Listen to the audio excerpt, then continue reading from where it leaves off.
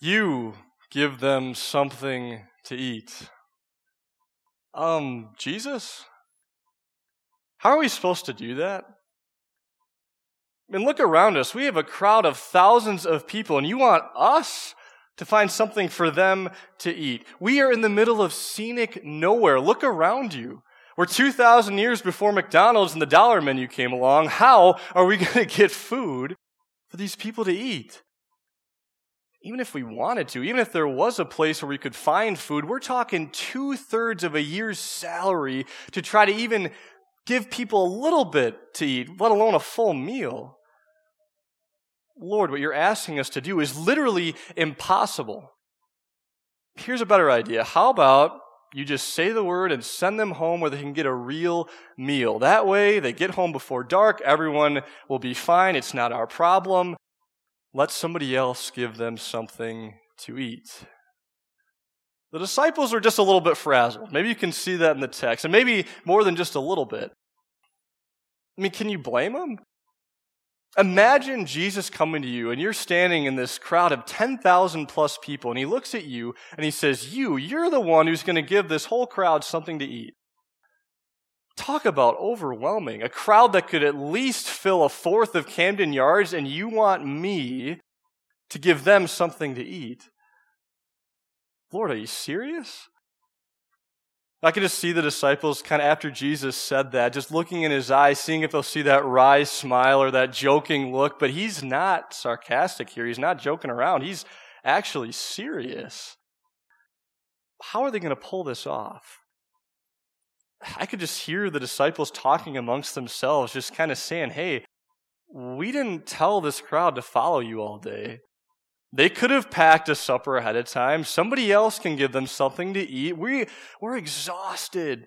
Our social energy bar is way below 0% at this point. Let's just all go home, call it a day, let them figure it out all by themselves. Even if we wanted to help, we have nothing to give. Can you blame the disciples for thinking the way that they did? I certainly can't. This was impossible. The challenges that were confronting them, they were unbeatable. And yet notice what goes on here. Now, in my mind, the suggestion that they had to send the people away to at least let them get home before it gets too dark sounds like a pretty good idea. The problem, the issue with that theory is Jesus in a way. Because Jesus looked at them specifically and he said, you give them something to eat. You, the disciples, give them, the crowd, something to eat. And he doesn't shift that responsibility to anybody else. He doesn't shift that responsibility for us here today. His disciples 2,000 years later, that command is still the same for us. You give them something to eat. How are we going to do that? Let's just start by, picturing a scene in your life story. You're standing in front of somebody, whether it's a family member or a friend or even a complete stranger. You see the needs that they have. But that's all you can see. You see the impossible nature of trying to fill that void, whether it's a spiritual void or a physical challenge or an emotional need. All you can see are the impossibilities. How can we help? Making it specific, look at our church family right now. We're behind in our budget. We have so many things that God has called us to do, both here at church and around our community, fulfilling and filling needs for people. Most of all, that spiritual searching that so many are doing to give them the answer to life's deepest questions. And we look at our budget and we look at the people we have, and sometimes it's easy to wonder, Lord, how can we do everything you've asked us to do? Do we have the right people? Are we going to have the funding? All we can see are the impossibilities. Going deeper, even more personally, we see the people around us in our lives that so desperately are searching for answers that they just can't seem to find. And we want to help, but we look within, and all we can see are our own inadequacies, our own fears, our own lack of resources. In fact, a lot of times with this rat race of life, we're the ones that feel overwhelmed, right? Complex family relationship challenges or work stress or personal struggles. We start thinking, we're the ones needing attention, Jesus. I don't have anything else to give. In fact, I need something from someone to give to me. I need you. I need so much before I can even think about giving to somebody else. And all these feelings of inadequacy, all these feelings of not being able to measure up, we start kind of looking like the disciples a little bit, right? You and I, we start looking at other people. They can solve the problems better than we can. Instead of remembering that God has put people specifically in your life and mine that He's called us to serve, that He's called us to fill needs for, but we just don't know how to do it. There's got to be someone who can do it better than I can. But Jesus doesn't shift the responsibility. Just like with the disciples, He looks at you, He looks at me, and He says, you give them something to eat. How? How do we start? How do we go forward? How is this all going to go? All these how questions. It's kind of like on your music app when you hit that repeat button without knowing it, and the same track just goes around and around in your head. How do we change this? How do we go about completing the mission God has given to us? Well, this is where the disciples were at too. This is where the Israelites were at in the Old Testament reading. This is where the Corinthians were at in the second reading. How would these how questions be answered? Let's see how Jesus answers them. So after the disciples say to Him, Lord, we can't do this, He sends them on their own fact-finding expedition. So this is kind of a learner-oriented approach. He's hoping that they can make this discovery on their own. And so can you imagine them going through the crowd? And so, they have this glimmer of hope that maybe, just maybe, we'll have enough resources to go around. And yet with each conversation they have, with each answer of, I didn't bring anything, or we don't have any food, or we got nothing, that hope just gets smaller and smaller and smaller to the point where all they find is 5 loaves of bread and 2 fish. And they come back to Jesus and they say, Lord, this is all we got. Now just think through this. Imagine after they give this bread and this fish to Jesus, I could just see them kind of huddling up together and saying, why did He have us do this? I mean, He knew after all how much food was out there. Is He just trying to overwhelm us? Is He trying to make us feel like failures? Because that's what we feel like. Jesus had them look into the cold eyes of reality because He wanted them to see something more. And He has you and me look into those same eyes too, for the same reason. Why does He have you look at yourself sometimes and see everything that's lacking? When we have our own search and see mission, so often all we can see is how we come up short. Whether it's that friend who just lost their mom and you're trying to figure out a way to even help them begin to fill that void. Or that child that just went through this emotionally traumatic experience or is getting bullied at school. How will I know what to say? Or that coworker or classmate that is always by themselves, they don't really talk to anybody, they have this depressed look on their face constantly. How can I be there for them? Look to see how Jesus answers those questions. So as all this is going on in the disciples' mind too, how are we going to fix this problem? Jesus does something really interesting. He gives them another instruction. He says, okay, now I want you to go back into that same crowd, and I want you to tell them all where to sit. So you saw it there, the 50s, the 100s. He has them perfectly ordered and organized, almost like a banquet's about to start. And so the disciples do this. They have them all set up. Then Jesus takes those loaves, He takes the fish, He asks for God's blessing, His Father's blessing on the meal, and then it happens. So you can see that, disciples come up to get the food. Jesus gives them, a loaf of bread here, loaf of bread here. All of a sudden, those 5 loaves are gone pretty quick. The 2 fish are gone. And there's Jesus. He's just handing more out. They go out into the crowd. They come back. He just keeps giving them more and more. I mean, how is He doing this? I mean, the supplies seemed to be limitless. There wasn't a tent of bread. There wasn't a cooler of fish sitting next to Jesus. He just kept on passing it out. And then something even cooler happens. So Jesus had told the disciples to give them something to eat, right? Well, now the disciples were the waiters giving something to the crowd to eat. They were doing exactly what Jesus told them to do. But the source of the food was far different than anything they could have ever imagined. The disciples kept looking at the barrier of impossibilities. Instead of looking at the God who makes a habit of making the impossible reality, the God who says, all things are possible for me. Nothing stands in my way of showing my love and providing for my people. When we can't see the how, when we can't understand how we're going to get past all these impossible things, Jesus doesn't give up on you.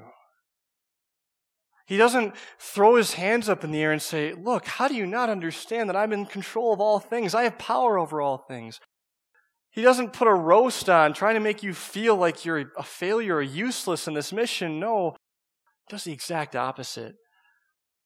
He gives you a banquet in your honor. He has written letters for you in the Bible just for you to show you just how valuable you are to him.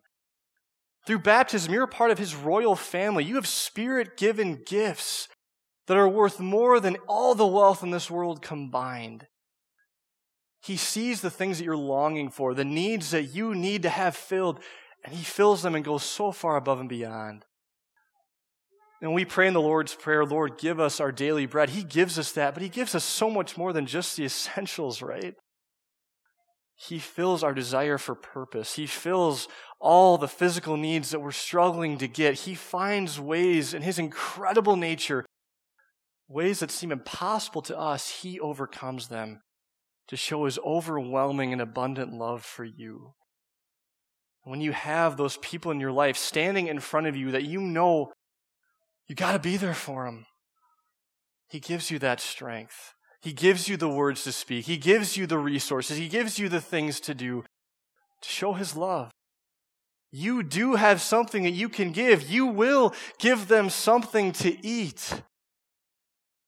Even as we look at the people around us who are struggling, he gives us what we need to help them, to serve them. As we look at our church and we see the challenges we had to do the ministry work God has called us to do, he continually provides. We can't control our circumstances, but by faith we have a Christ-focused perspective, and we see him in everything that we do. And that's the thing about Jesus. He doesn't just give you scraps, he gives you a feast. A small part of that is what we're going to be doing later with the Lord's Supper, where he has this one-on-one meal with you and with your fellow believers who are your family for eternity. He connects with you. And he shows you that he has given you what it takes. You have something to give to the people in your life, your family, our community here in Howard County, and even to your own self-talk. Whenever you feel inadequate, or you feel like you can't serve, just read this section in Mark. Look at how Jesus so nonchalantly does the impossible.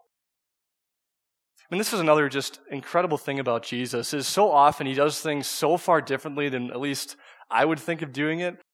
You know, if I was Jesus and I could just make bread and fish and keep passing it out to people, I'd be the one in the crowd doing it, seeing all the smiles, but Jesus kind of goes into the background here. He gives the disciples this incredible opportunity to be the ones to give these miraculous gifts, to see those smiles and those laughs of surprise and lives changed. And you, my dear Christian family, you have that same incredible waitress and waiter role too, where you get to take these gifts that God has given us spiritually, materially, and you get to see the smile on those people's faces that God's called you to serve. You get to see lives forever transformed by the gospel. You get to see smiles of people that never thought they'd smile again. You do have something to give. You are able to give them something to eat. So when Jesus gives you that command, what are you going to give? You're going to give everything. Because the resources and the abilities at your disposal are limitless. And this isn't because you and I are some sort of superwoman or superman. No, it's because the giver of life has given you and me everything. Giver of life who puts into your heart this longing to reach out to other people whose hearts haven't been touched by Jesus yet. It's the heart that he gives you that as you look at the opportunities we have at our church to make an eternal difference in our community, all of a sudden you start seeing schedules opening up and wallets opening up, and you see needs that you can fill. when you see that person struggling, even if it's a total stranger, you have this sense and this desire not just to say it's impossible, but to look at the possibilities that God has given you to serve them.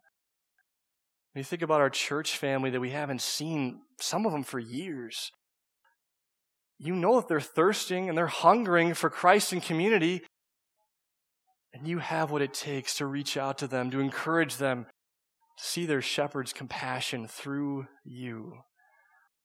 I think through what was going through the disciples' minds as they're gathering up these 12 basketfuls of food afterwards, and just how cool it must have been to see Jesus in action like that. But the thing is, Jesus is in action through you too. Maybe when you don't even realize that He is using you to show His love to people that need it. Maybe people like this crowd, they didn't realize that they'd get a meal out of this day. They didn't know what needs they had, but Jesus did.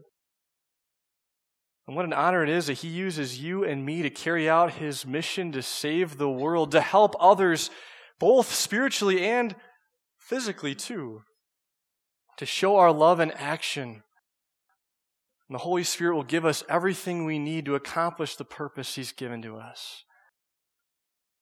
So my dear Christian friends, go. You have something to give. Give them something to eat. Just don't forget that as you keep giving, keep running back to your Savior, because Jesus has so much more that He wants to give you. Amen. And Him who is able to do immeasurably more than anything we could ever ask for or imagine, to Him be the glory forever and ever. Amen.